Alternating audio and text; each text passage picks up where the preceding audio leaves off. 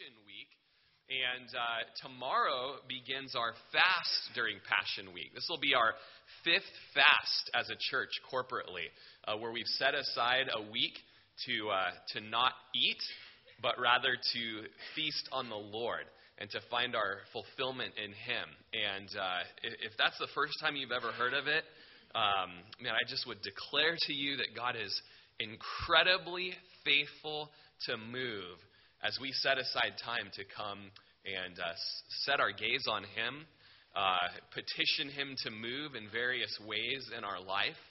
And, last week, if you weren't here, I would just beg of you to get online on our website and download last week's message. It's all about fasting. What is fasting? What is our hope? What do we plan on accomplishing this week of fasting? It sounds terrifying, and I think the Lord really brings comfort to us in teachings like we had last week. And, just as you look at the scriptures, fasting is a great way to humble ourselves before the Lord, to repent of sin, to have Him change our heart regarding sin. I mean, these are miraculous times where the Lord just kind of purges out sin. You've heard of the cleansing that people are doing these days, medically and stuff, with the way they eat. And this is just as powerful, more powerful, how the Lord just kind of cleanses us of desires for things. It's interesting as you read of the destruction of Sodom and Gomorrah. You guys know Sodom and Gomorrah, just like the wicked place in the Old Testament, right?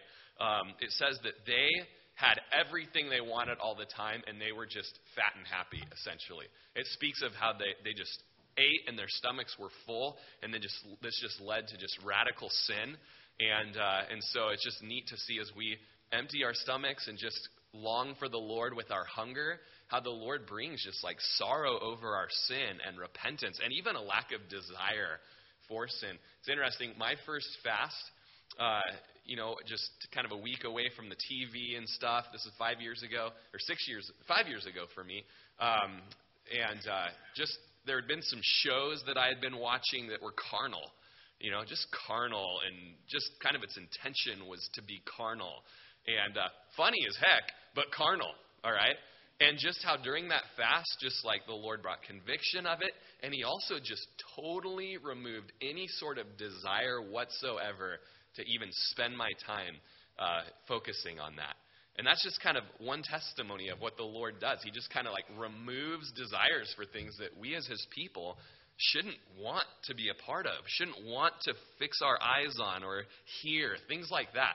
Last week we studied how the Lord moves in times of fasting when He doesn't move in times of prayer, in times of weeping. And we studied a battle in Judges where some 400,000 Israelis go to battle against 26,000 Benjamites who were just walking in wickedness. And the little army of the Benjamites kept winning against this giant army of Israelis, right? And so the people would pray like, Lord, should we go up and fight Benjamin? Go up. And they'd go up and they'd lose like big time. And they'd go back and like limping and, oh, Lord.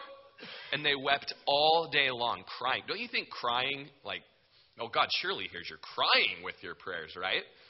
So they cry all night, all day, and weep and pray. And Lord, should we go back and defeat that wicked tribe of Benjamin right now? And He says, go up. So they go up. And they lose again.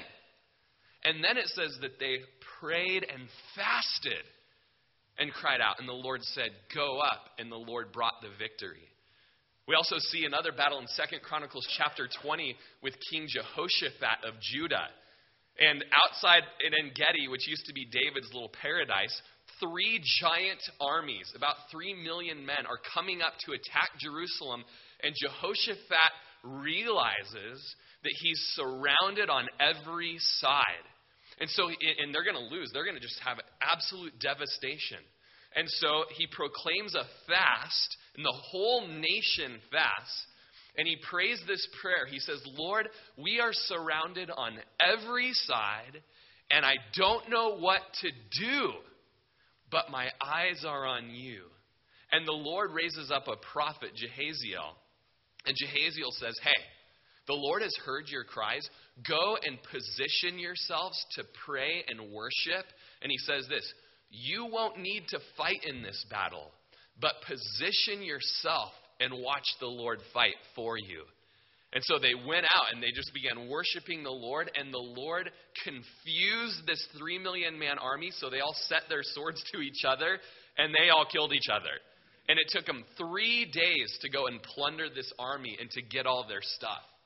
And maybe that's you. You're just at a place where you've prayed, and God hasn't delivered you from certain sin. And God hasn't healed your marriage. And God hasn't brought your children to a place where they're following the Lord or following the Lord with passion. Or your Christianity is dry. It's like a dried up plant that hasn't had any water. All right? And maybe that's you. Maybe you've been just struggling with just a habit and a sin and just, man, you need a touch of the Lord. I would call you to come and fast with us this week. The fast begins tomorrow morning at 6 a.m. We'll gather, and we printed off these flyers. Some of you got them on your chairs. We were a little late putting them on the chairs. They're out in the foyer, and on the back is the fasting schedule. And we're going to be gathering 3 times a day. Some of you can make it. Some of you can't. Your work doesn't allow it. 3 times a day. 6 a.m. we'll be here. Noon we'll be here. And 6 p.m. we'll be here.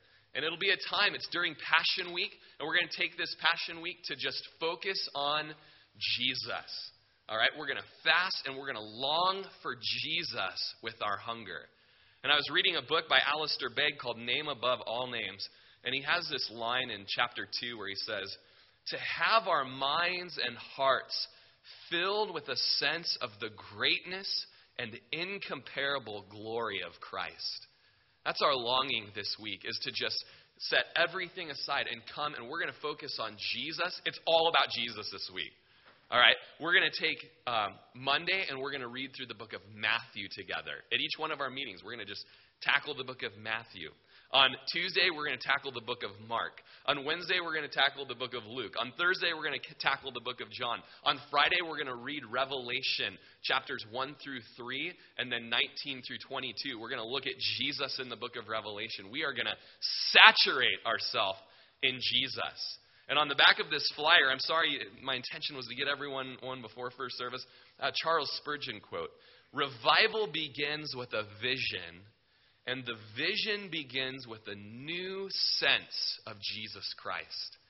And we just want to have just a sense of Jesus again in our congregation. We want to purge ourselves of just religion and come back to the person and work of Jesus and let him work in our lives.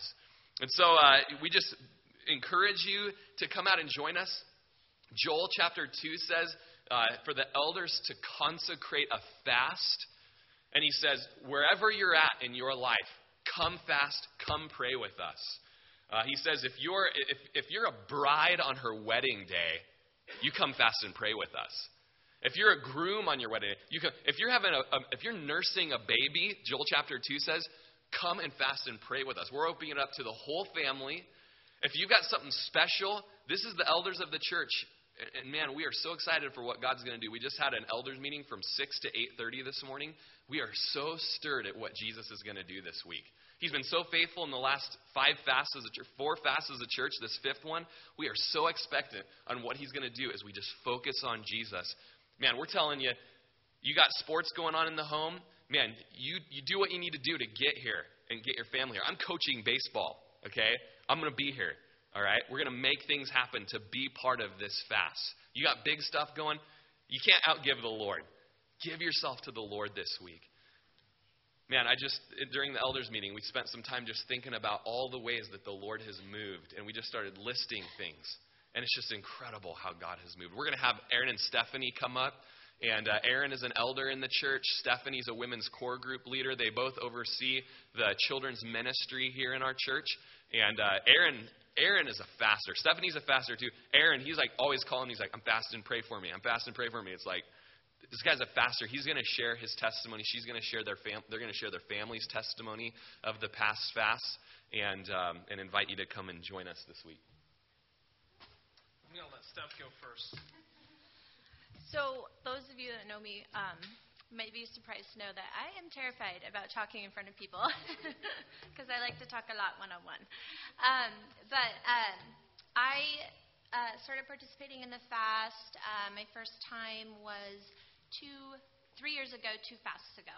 And I actually before that, a couple of years before that, read God's Chosen Fast by Arthur Wallace. If you have not read that and you have doubts or any confusion about fasting, fantastic book. Not only does it explain biblically about the reasons behind fasting, but it talks about just what happens to your body physically during the week. It gives you peace about everything that's going on with your body during the week. And that really actually motivated me, got me super excited to do the fast. And then on day 2 of the fast, that first fast, I found out I was pregnant. So I went ahead and broke the fast because I didn't feel that I should be fasting when I was pregnant. But 2 years ago, did my first fast, full fast, like 6.5 days, water only. I tried to set up everything beforehand because I have 4 kids. So it was just an easy week for me. No laundry, no cleaning, no quick meals for the kids. And it was tough. I won't lie. It was tough. But the Lord was so faithful in just sustaining us just me and Aaron together as just parents and being able to parent our family. We had a lot of clarity that week. We had strength from the Lord. And no huge revelations during either fast, but it was always afterwards when I look back and see just the work of the Lord, what He did in our life and in our family's life. And last year, our oldest daughter wanted to participate, and so she fasted from sugar all week. That was her thing, and she wanted to do that. And even this year, she said, I don't know, I just feel like I don't eat a lot of sugar, and I really want to do something that the Lord, that's really sacrificial. So she's already contemplating what she's going to do this year. She's 12, almost 13, 12 and a half. But one of the things that I did notice for me and Aaron together is just doing it together as a couple and kind of holding one another up and supporting one another. We've had such blessing in our marriage. I think not only coming together and kind of working together on this, but working on our own individual relationships with the Lord and on that vertical relationship has really blessed our horizontal relationship together.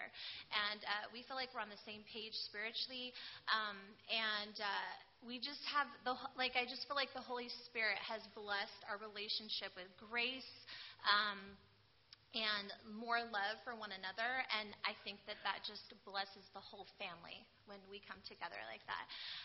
And also, so last year, the one cool thing that did happen was, I love our gatherings. Just so you guys know, the gatherings are awesome. If 6 o'clock gathering in the evening was so important for me because I was super hungry by then. And the 6 o'clock gathering coming here, I'm not hungry. I'm not hungry. We get into the Word. And the thing I loved about last year, even more than any of the years before, is there was such a bonding within our church family. And by the end of the week, I just felt really, really connected with those that we were meeting with. And I feel like that was something that the Lord really blessed our church body with last year. It was just a really deep bonding. But during the week, about 3 o'clock, I was dying every day. And so I would take out my Bible, and I was like, all right, Lord, man shall not live by bread alone. And so I took out my Bible, and I started reading through the Word, and I would literally feel a physical touch from the Holy Spirit of just warm tingling from my head down to my toes. Completely lost my desire for food during that time, and the Lord completely filled me with His Word. And that's just an encouragement to you guys who are doubting, who are a little nervous about going the whole week, and can I do it without food? You can do it if I can do it. And last night I was reading through, I love this book, Follow Me by David Platt, and last night I was reading through, we're going through it in our core group. And I just found a quote that I really liked that spoke to me, and I wanted to share it with you guys. And I am convinced that when we take a serious look at what Jesus really meant when He said, follow me, we will discover that there is far more pleasure to be experienced in Him, indescribably greater power to be realized with Him, and a much higher purpose to be accomplished for Him than anything else this world has to offer. And as a result, we will all, every single Christian, eagerly, willingly, and gladly lose our lives to know and proclaim Christ, for this is simply what it means to follow Him. Amen. That's awesome. Asked Rory how much time I had. I said, boy, you give me a pulpit, I might just want to start preaching. And that's how strongly I feel about this fasting opportunity that we have before us. And as Rory was speaking, the witness of the Holy Spirit in my heart just spoke so strongly, because I didn't know honestly what I was going to say before I stepped up here. I just said, Lord, whatever you would have. And that word faithfulness came back to me over and over again, as did the word testimony. And some of you guys may know my testimony. Steph shared hers with you. But just this time of fasting has been extremely powerful. And I remember the first year that I went into it, I had no idea what to expect. And some of you who maybe are in that same position, you're like, what is this about, fasting? And sounds difficult, sounds, like that's a lot of sacrifice. And it is. And I remember thinking that same thing. And I remember going through the week thinking, why am I doing this? And I just continued to go. I said, Lord, I know you're going to be faithful. I know that you're going to show me whatever it is that you have to show me. And I had a list of things, just so you know. Rory was naming off a list of different things in our lives that we come to the Lord, and maybe we've prayed about those things and they haven't happened, or we want the Lord to do something in us, and so I made my list, and I brought it to the Lord every day, and I kept praying about it, and it was getting towards the end of the week, and I'm thinking, man, my list is still full, and I haven't received any answers to any of this stuff.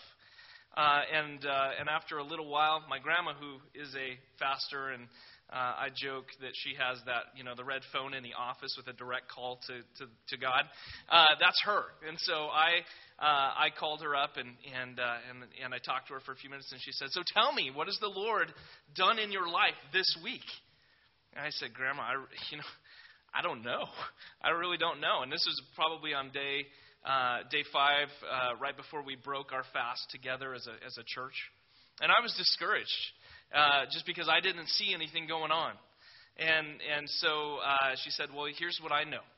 She said, "I serve a God who calls us to fast. And when we do that, He's faithful to move in your life." So you may not know it right now. You may not see what He's doing in you, but He's going to be faithful to do that. And so that brought me a lot of peace, because up until that point I was a little bit discouraged. And so I came to Saturday, and we talked about it, and everybody's sharing their awesome testimonies of what God had done in their life. And I just remember thinking, man, I wish God had done that in me. Or and I'm listening to everybody else. And it got around to me, and I said, well, this is a rough week. I giving up food and having to work every day and all this other stuff. I said, but I do know this, that the Lord is faithful to work in us, even when we don't see it. And a couple weeks later, I just remember I was thinking about, I'd really developed this hunger for the Word, as Stephanie talked about, and that had never been in me before. And maybe some of you struggle with that. It's hard for me to open up the Bible. It's hard for me to want to read. It's hard for me to want to pray. And I just noticed that no longer was the case. I don't like to read. I'm not a reader, but I love the Word of God. And it started to speak and give life to me, and I started to need it like I needed food. My spiritual man, if you will, would say, I got to have that today. And that was a change. I'd never experienced that in my life. But then I was thinking about, God, I asked you for all these things, and you didn't do any of them. And I was just kind of thinking about that. And then all of a sudden, I realized that there were these sin issues, these struggles in my life that, kind of as Roy was talking about, I think some of us, a lot of you can probably identify with me. These things that come over and over, and we trip and we stumble over them, and they're struggles and they're hard, and we can't give them up, or that thing that we're addicted to, or whatever that case may be. And all of a sudden I realized, for 2 weeks, I've never even thought about a lot of these things that used to trip me up every single day of my life. And all of a sudden, the Holy Spirit spoke to me as clear as day, just as clear as I'm speaking to you guys right now. He said, that is what I did in you this week. You needed that before you needed anything else. And I did that in you. And I recognized it. And I knew in that moment that is exactly what the Lord had done in me. And I've started to literally to weep, like, thank you, Lord. It was so powerful. And then I was looking back, and we were talking about it last night, and time after time after time, we fasted, and the Lord has done amazing things. I needed healing in my body. We didn't have insurance. I couldn't go to the doctor. I prayed and I fasted, and the Lord brought healing. I've never dealt with those issues again.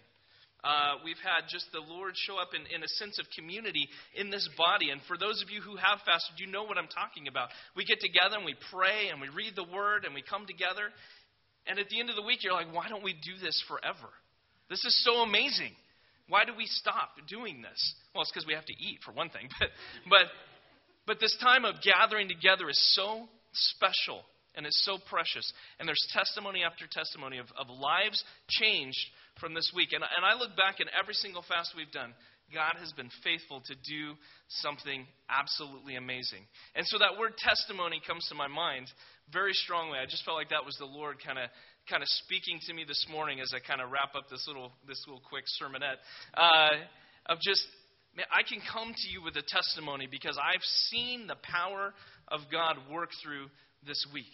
And you may be doubting, you may not, this may be new to you. You may never have thought about this idea of giving up food for a week and seeking the Lord with all your heart. But I know, just like David Platt is convinced, and what Stephanie read, I know when you do that, He's going to meet you. And how do I know that? Because He's met me. And you guys I would just challenge you, give the Lord an opportunity. Maybe you came here today, you're still on the fence, you're thinking, that's not for me. Give the Lord an opportunity to give you a testimony. That's what I just really felt like the Lord was speaking is give yourself an opportunity for the Lord to give you a testimony and give this week some consideration. Your elders have called you to fast. The Bible calls us to times of fasting. And it's not a mandatory thing, but I guarantee you that you will be blessed and the Lord will do something in you that He's maybe never done before. And so just an encouragement to you guys. The Lord is in this and would really like to move in your life. So thanks.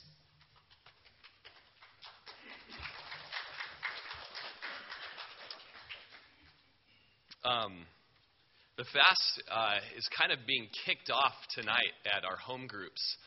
We're having Passover Seders at the home groups tonight, and we're going to be, as this is Passover week begins at midnight tonight, we're going to be, having a Passover Seder, focusing on the freedom of Israel out of the bondage of Egypt, and how that ultimately came through the shedding of the blood of the Lamb, which is a foreshadowing of Jesus coming and shedding His blood.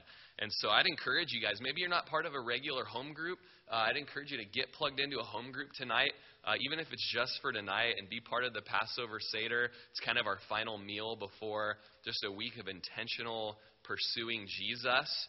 And Saturday is a fun day too, because as the end of the fast, we do a break the fast soup potluck dinner.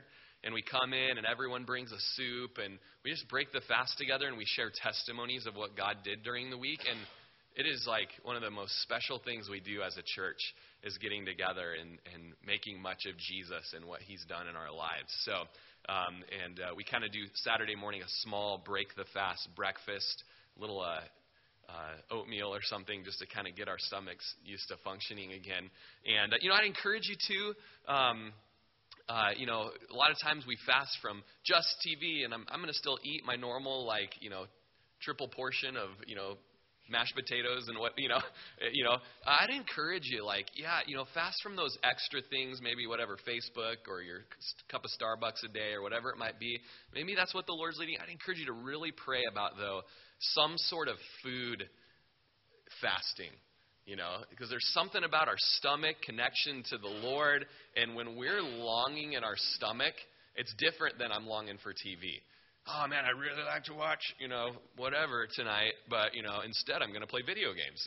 It's like, well, good job, like that, just filled it with more flesh, But instead, man, there's something about inside when our stomach becomes a longer for God, that there's a biblical connection to the throne room of God and to His moving there. So that's all I'm going to say on the fasting. Please talk to the elders if you have questions. If you'd like prayer, you don't know what to do. If you have health issues and you're on medication, you do need to be careful and use discernment on what you're supposed to fast from food-wise. So you could come talk to me about that as well. But one of the last things we're going to do, if you end up getting, please everybody get a schedule. Every night we're going to come together and we're going to focus on where Jesus was at during Passion Week. And we're going to let the Lord speak to us through that.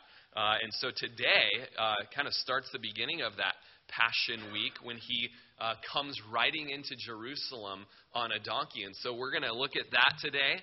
And if you want to turn to Luke chapter 19, that's our text this morning.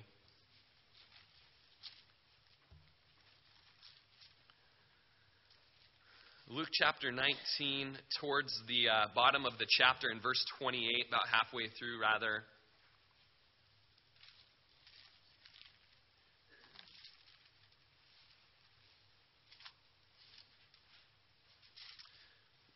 And let's pray before we get into the Word. Lord, we thank you for these testimonies of your faithfulness, God, that you have pursued us first. Lord, we owe our salvation to the faith-filled fasting of Jesus. You're the one that fasted for us, Lord. And now we respond by fasting for more of you in our life. And so, Lord, this is you. This is your plan. This is your work. This is your call. This is not of man, something that we've drummed up just to make us seem a little more religious. Lord, thank you that you love us so much, Lord. We want to love you back, God. Some of us don't love you at all, Lord, and we just want to step in this week to say, give me more love for you, Lord. Even today on this triumphal entry passage, Lord, would you make our heart a longer for God? Oh, that we might have our minds and hearts filled with a sense of your greatness and your incomparable glory.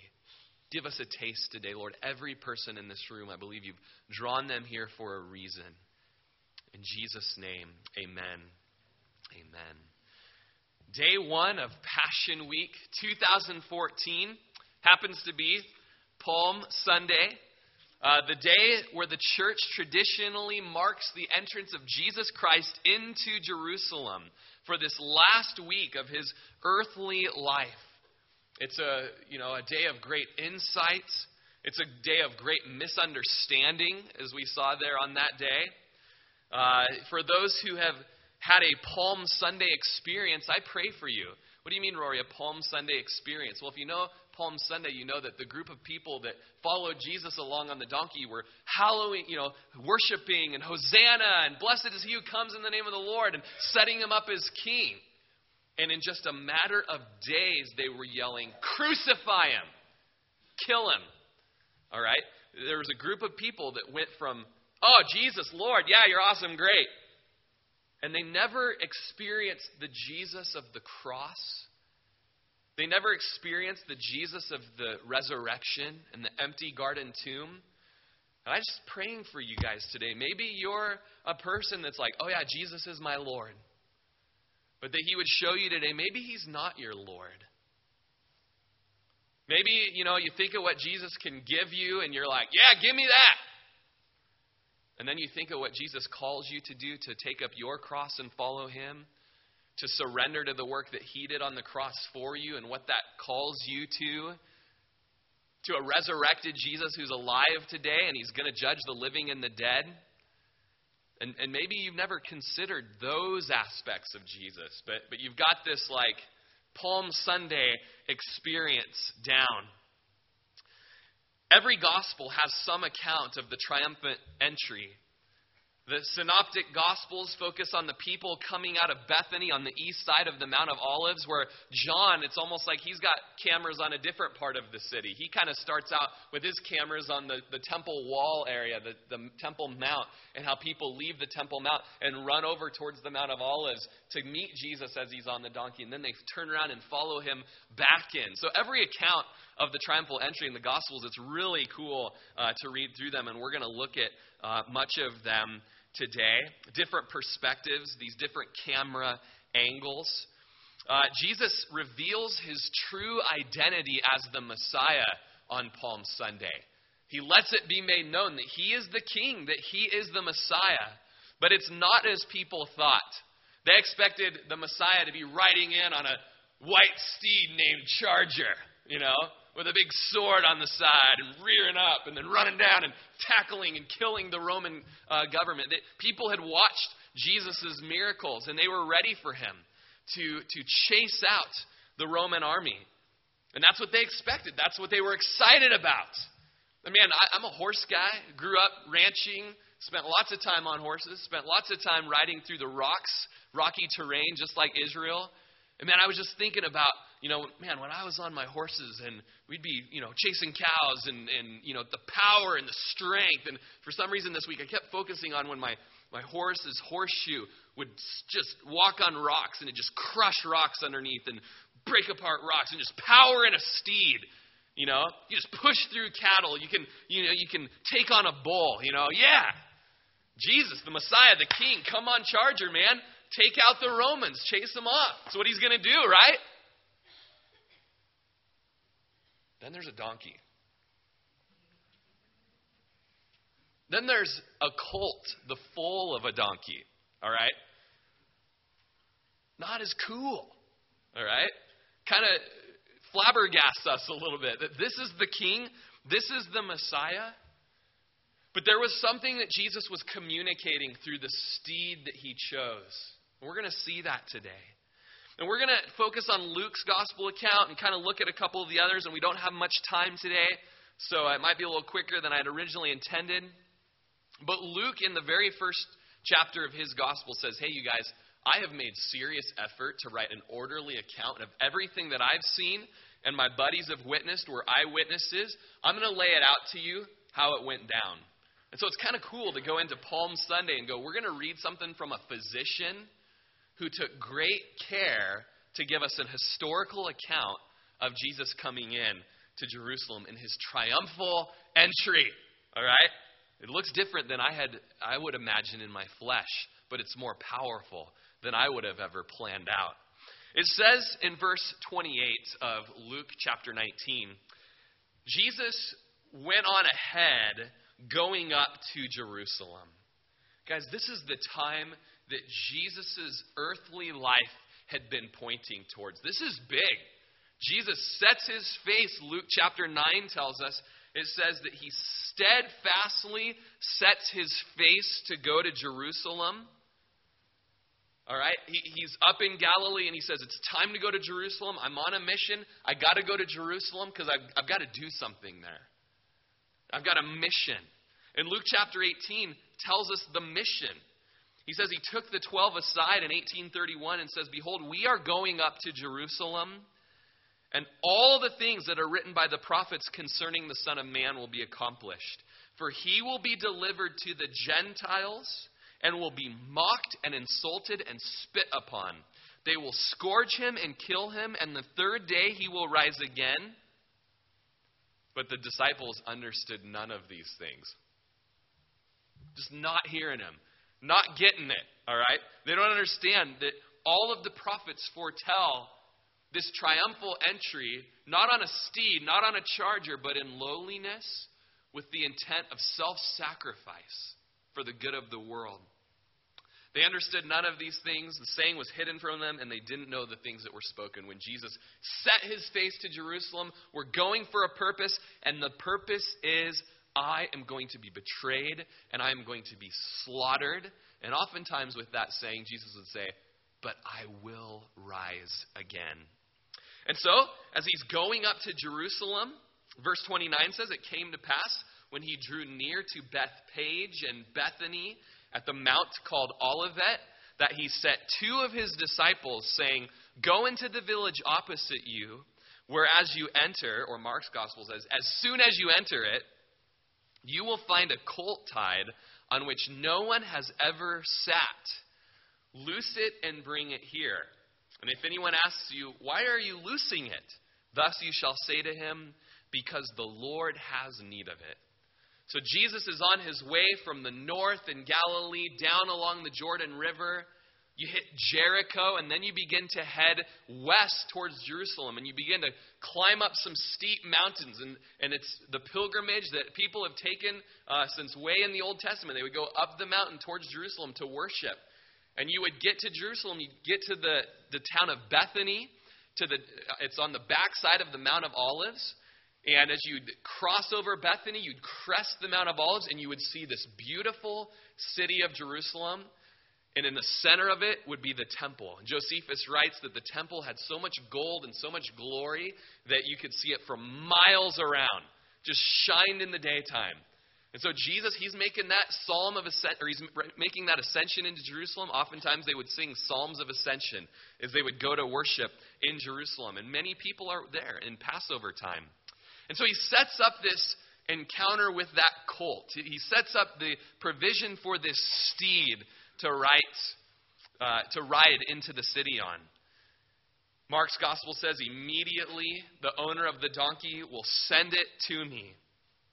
Matthew 21:45 says, all this was done that it might be fulfilled, which was spoken by the prophet. And then he quotes Zechariah 9:9, and we'll get there in a second. And so verse 32 tells us, so those who were sent went their way and found it just as he had said to them.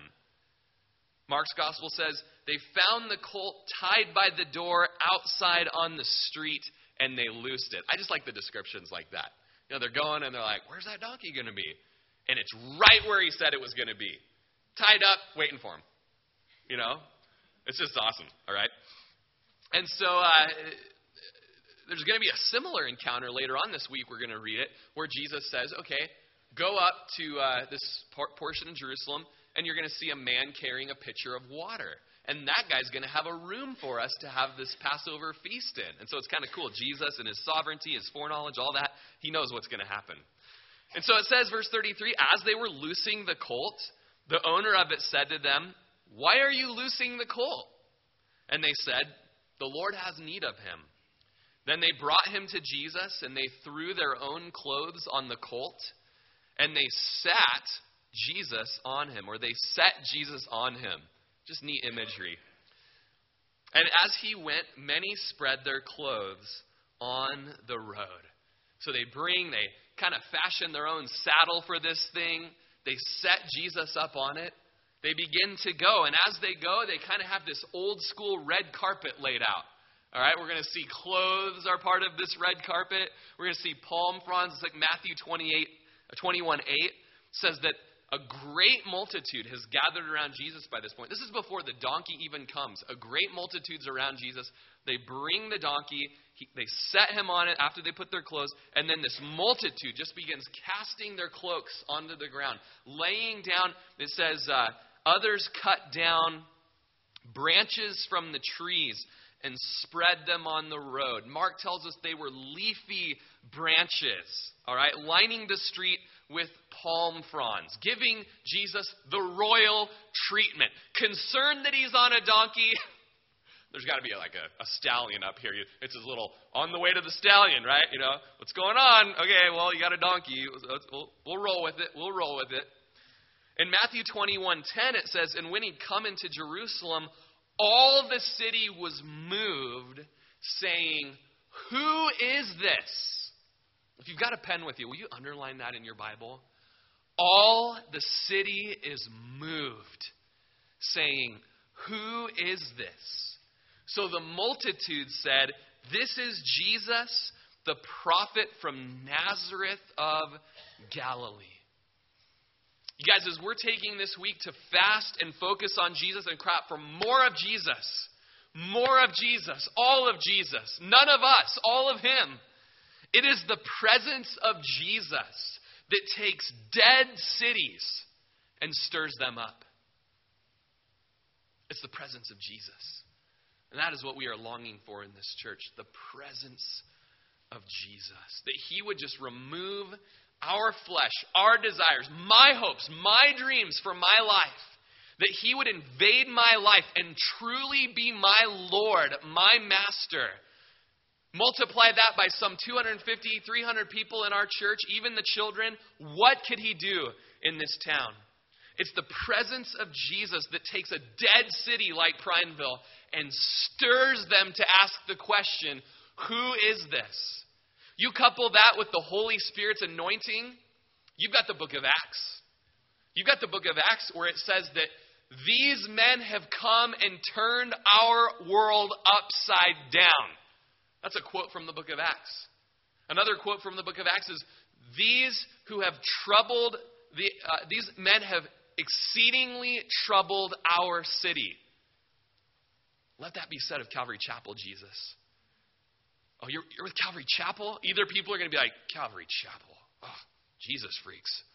Or they're going to be like, I've heard of Calvary Chapel. I've heard of Jesus. Who is this man? And the multitudes would be able to say, this is Jesus of Nazareth. He's the Messiah. He's the Savior. He's the King.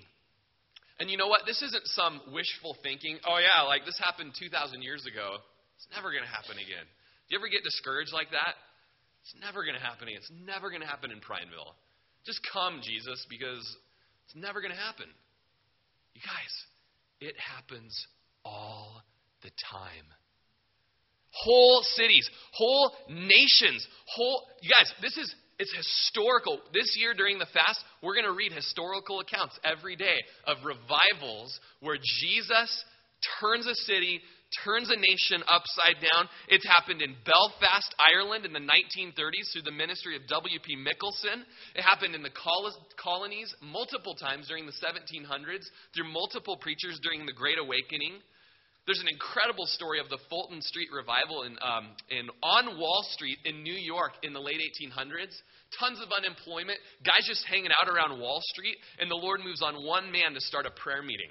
Jeremiah something, can't remember his name. So he starts a prayer meeting. He invites all these, people that got nothing to do, come and pray at lunchtime.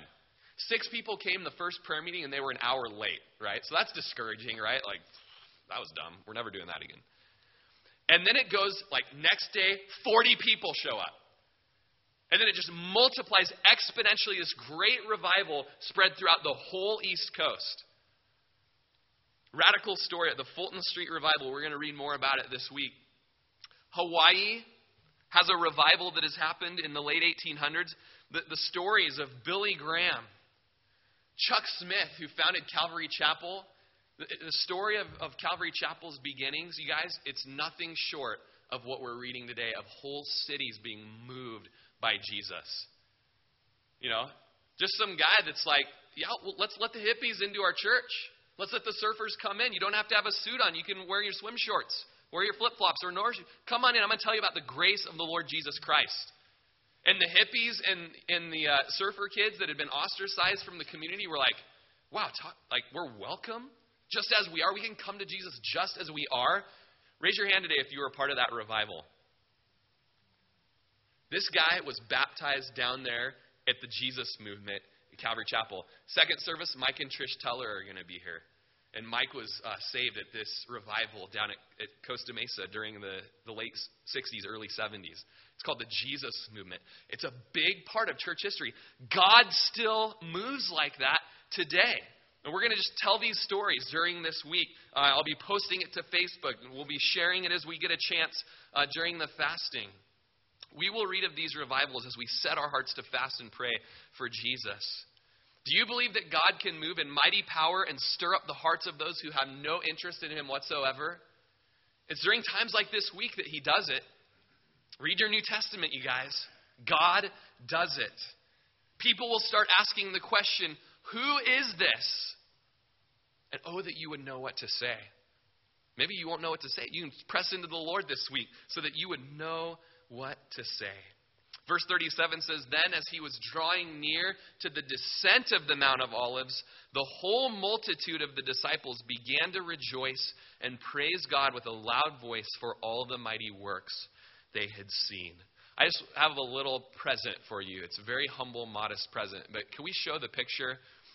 This is a picture from a video I took, and I just did a screenshot of it because it was a short video. Video would have been too distracting. But here's just a screenshot I took from a video I took 2 years ago when I was in Jerusalem.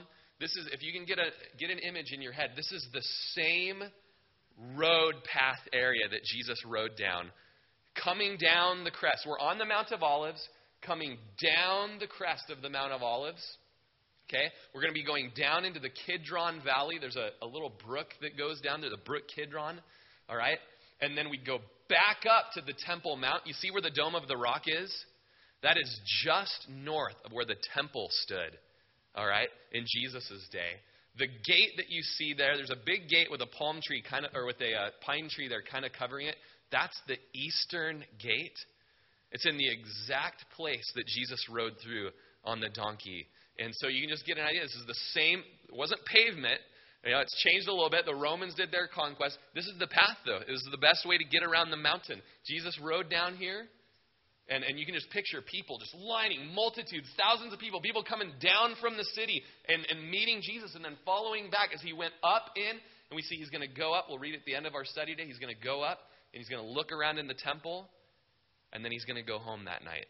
But just a little bit of an imagery of like going into Jerusalem, down from the Mount of Olives into Jerusalem. Sorry it's not better, but at least your mind can kind of start going there, right? I'm all about that. Sorry. So, these multitudes, as he's descending, whole multitudes of the disciples began to rejoice and praise God with a loud voice for all the mighty works they'd seen. In fact, they are just east of where Lazarus was raised from the dead. All right, Bethany is where Lazarus lived. So there's people that bore witness. They remember Lazarus. They remember Mary being saved out of harlotry. They've seen Jesus' works. And so they began getting stirred because Jesus is very powerful. John chapter 12:12 says, the next day a great multitude had come for the feast of Passover. And when they heard that Jesus was coming to Jerusalem, they went out.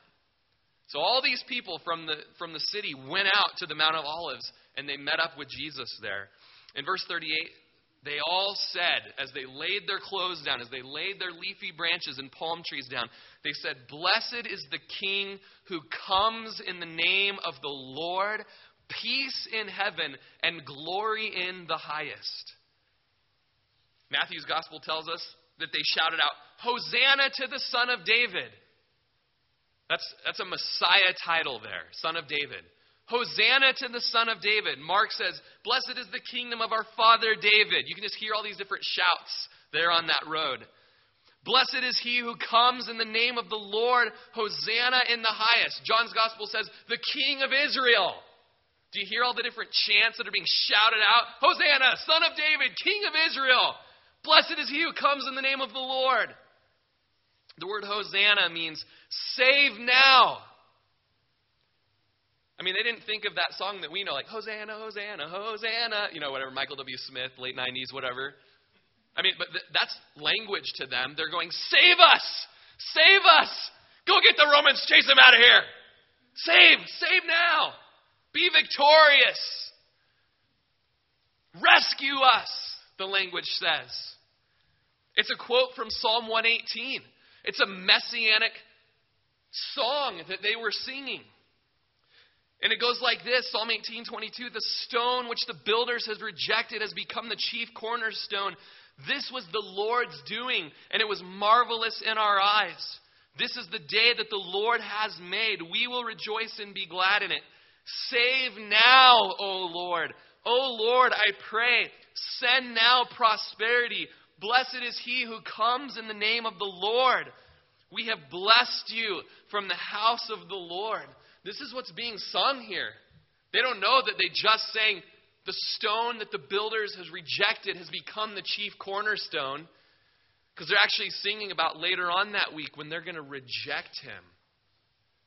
And he's going to come back as the chief cornerstone one day. They forgot the context of the song that they were singing. Let's drop down a couple lines in our song and sing the chorus of, "Kick the Romans out. Be our king. Rescue us. Hosanna." The psalm says, "Send now prosperity." So while save now is Hosanna, send now prosperity is Haslaya. All right?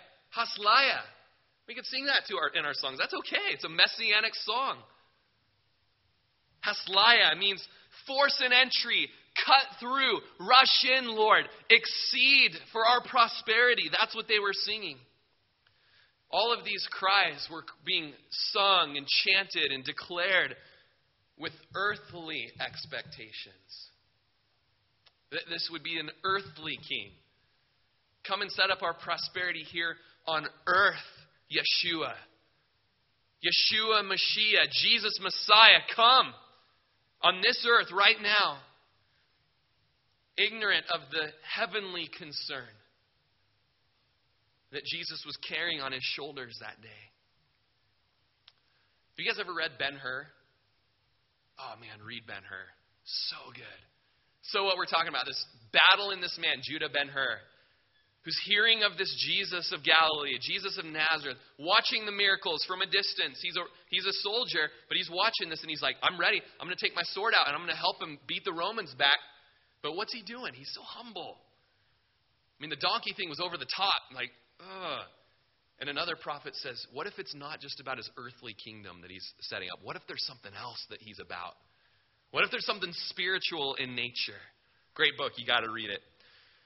Now, this triumphal entry was the only public declaration or demonstration Jesus ever orchestrated, and he did it to fulfill prophecy.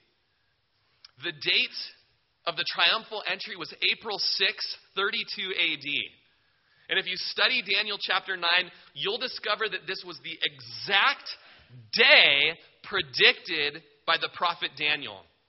It's the exact day that Messiah would present himself to be king to the nation Israel. Daniel, in his prophecy, he teaches us that 69 periods of 7 years need to take place before Messiah comes.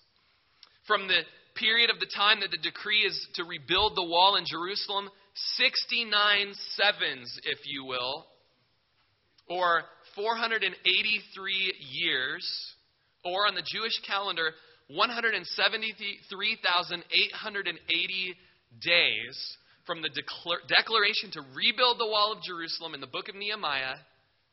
All these days go by, and the exact day that Daniel says, Messiah will come, Messiah comes. Bible prophecy is powerful. And then what does Daniel say? And then Messiah will be cut off, but not for himself. This is Bible prophecy, you guys. We're reading of it happening here. April 6th, 32 AD, the exact day of Jesus' donkey ride. Jesus told people and demons not to declare who he was. It's not the right time, but here on Palm Sunday, the time is right. But Jesus is going to grieve because the hearts of the people are not right.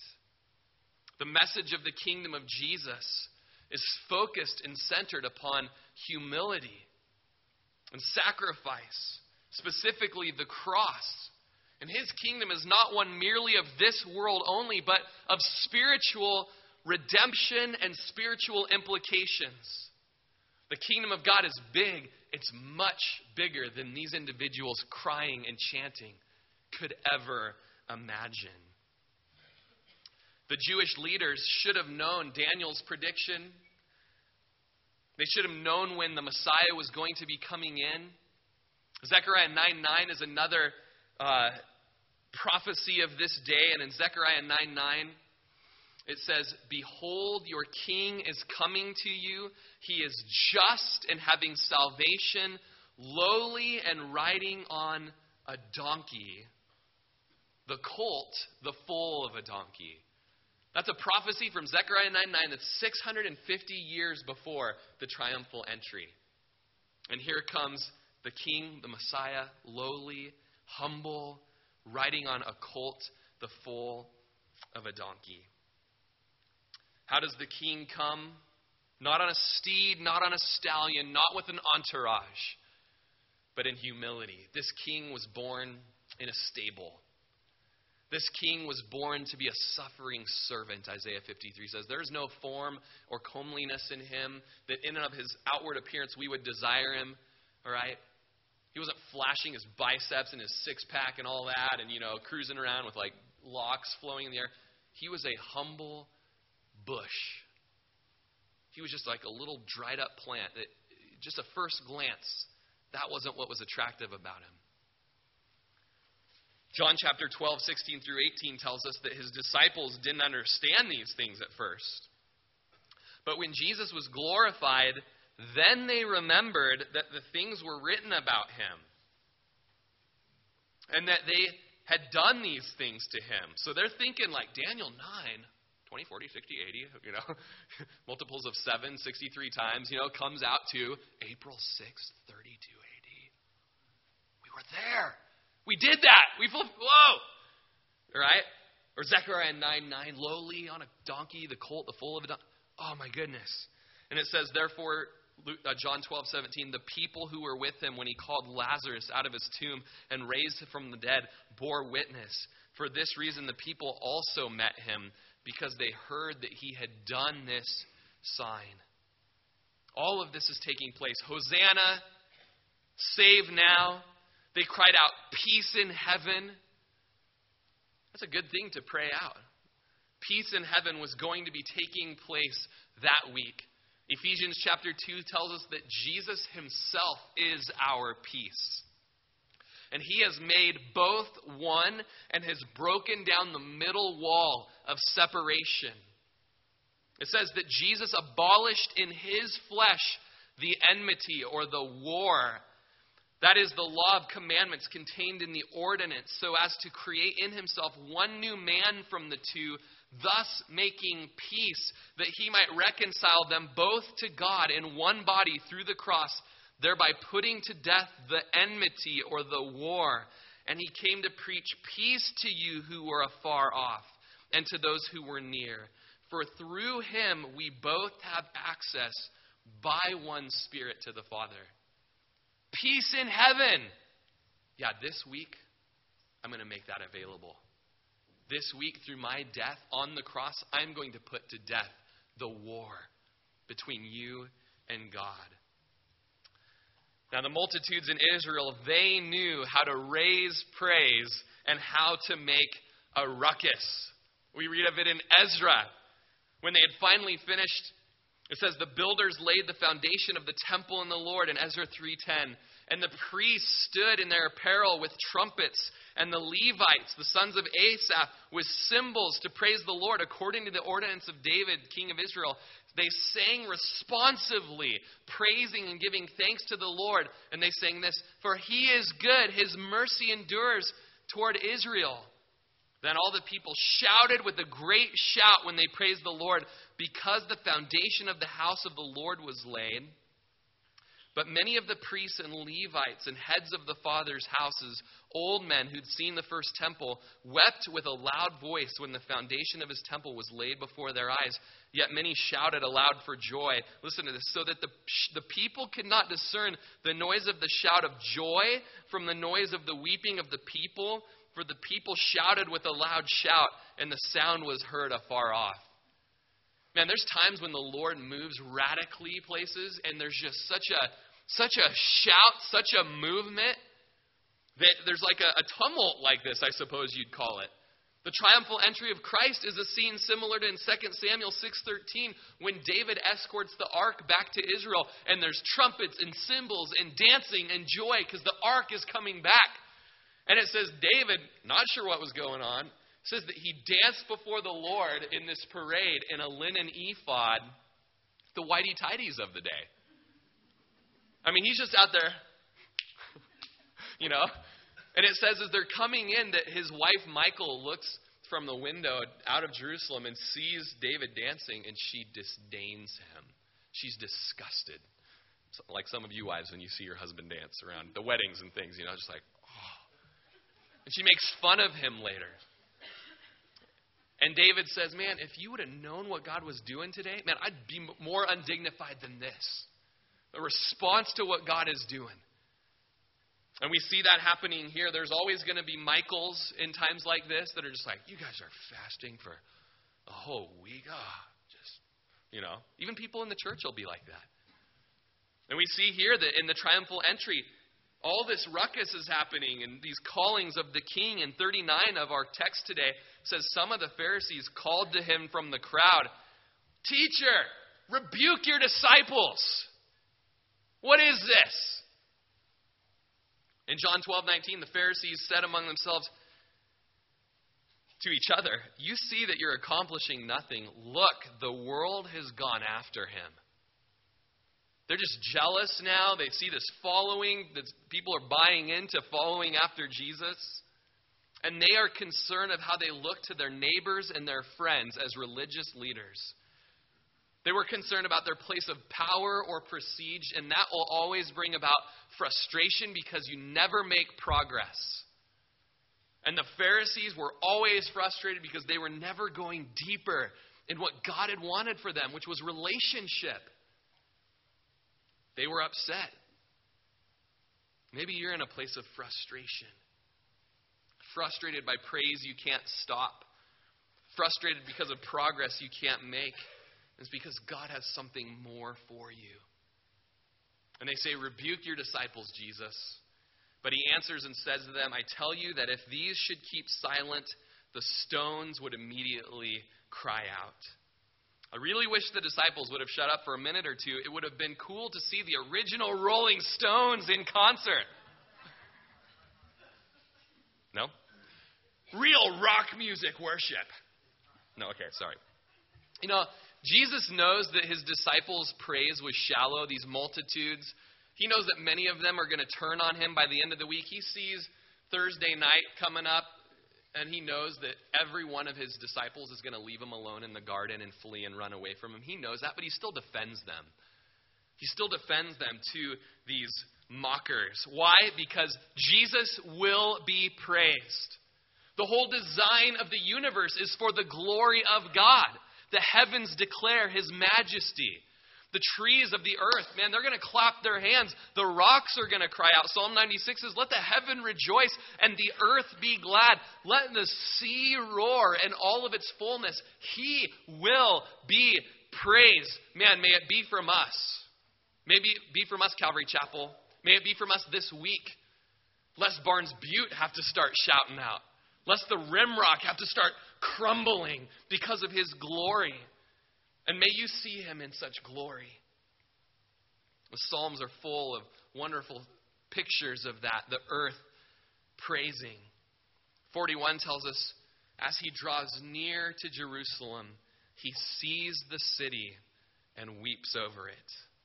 You know, Rembrandt has a painting of Jesus where if you cover one of Jesus' eyes, this side of the face will sparkle with joy and with hope. And if you cover the other side of his face, you see his sorrow. And I think that's kind of what Jesus had that day. There was a sparkle in the face of Jesus saying, yes, I am the King who comes in the name of the Lord. This is my city. These are my subjects. But in the other side of his face, there's sadness. Because there's going to be no rain in Jerusalem this week. No peace. No coronation day. Not now yet. It's coming. But it's not what's going to happen this week. In fact, these very people are going to reject him. Jesus wept. In fact, in Isaiah 53, it says that he is a man of sorrows, acquainted with grief. He wept because, first of all, he knew the agony in his heart of unrequited love. He loved them so much, but it wasn't reciprocal. There's a tragedy of lost opportunity in these people as they won't love him back. He weeps because there's inconsistency among him. He knew that the commotion was partly real, but largely superficial. There was a shallow understanding of who he was and what he was coming that day to accomplish. We know people are happy to shout the praise of somebody who's going to give them what they want. Guys, I hear people in this town all the time like, Lord Jesus, Master Jesus, Lord Jesus, Lord Jesus. He's not their Lord. Is that you? Just shallowness of speech. The good Lord. The Lord. Is he the Lord? He wasn't in these people's hearts, and Christ knew it. In a couple days, they would yell out from Hosanna, they would go to crucify him. How quickly we go from, we praise you, Jesus, to, I never knew you, Jesus. His mercy is tenderly moved here. We're almost done. In fact, let's have the worship team come on up. He says in verse 32, if you had known, even you, especially in this your day, the things that make for your peace, but now they are hidden from your eyes. He weeps because there are terms for peace. For you today, there's terms for peace with God. For our town of Prineville, there are terms for peace. But it requires a humility, a surrender, a repentance. The Jews would reject the terms for peace. And he weeps over that city. You know, one of my favorite places to pray is to go up on the viewpoint and to pray over our city. Just watch the cars coming in, Les Schwab trucks, you know. Just watch the school and the kids get out. Just watch all over town. You see people, and just pray over the people. I don't think I've ever wept over Prineville from the viewpoint, though. And I pray that during our time of fasting, we would have the compassion of the Lord Jesus, his tender mercies, that we would have such a broken heart for our town, the majority of which is going to hell for eternity. And we would weep and say, "Oh, Prineville, Prineville, if you only knew today the terms that would bring your peace, and that they are found in the Lord Jesus." He says in verse 43, "The days will come upon you when your enemies will build an embankment around you, surround you, and close in on you on every side, and level you and your children within you to the ground. And they will not leave on you one stone upon another, because you did not know this, the time of your visitation." You know, Jesus visited. All in the scriptures, we see a visitation from God. Sometimes it's in judgment. Sometimes it's in salvation. In this case, it was for salvation. But they didn't receive the terms of peace. Because of that, the Roman general Titus would come and lay siege against the city for some 163 days. A horrific siege would take place. You can read about it in The War of the Jews by Josephus. It's very interesting to read. I think you can get a free download online. And you'll read this account from Josephus. I've never trembled by reading anything but Scripture. And you read of what happened in Jerusalem, and your stomach will turn, your heart will melt, and you realize it's all because they rejected the Messiah. They murdered the Messiah. They rejected the terms for peace. And because of that, some 600,000 Jews died in Jerusalem alone through the siege against the city. People were starving. People were killing each other. Women were eating their own babies. It goes on and on and on to show how horrific and sad this is. But Jesus has come with terms of peace. As we close, just in response to our first Passion Week text today, if you've never responded to Jesus and said, "Lord, whatever it is that you've got planned, I want your terms of peace," man, I would just encourage you to do so today. And if you're honest with yourself, maybe your Christianity has been a Palm Sunday Christianity. Give us what we want. Bring the victory in my life. Don't go to the cross. Don't die for the sins of the world. Don't demand complete allegiance from us. Forsake all and follow you. Don't do that. Just come and give us what we want right here, right now. And maybe the Lord would say to you today, press in this week and you'll see I've got much more than the here and the now, the what you want. We can cry out today in communion, Hosanna, Lord save us. We can accept his terms of peace. During this last song, we're going to go to communion. You can come forward and grab the elements from the table, the cup and the bread. And as we do that, let's remember our King.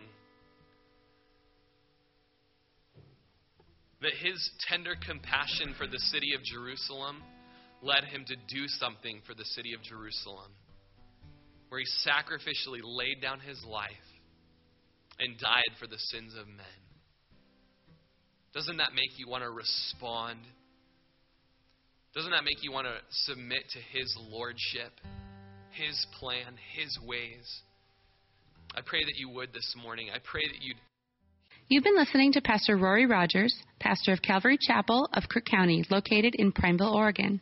For more information on this ministry, or if you'd like to contribute, please feel free to write us at P.O. Box 378, Prineville, Oregon 97754, or check us out further at our website at www.calvarycrookcounty.com.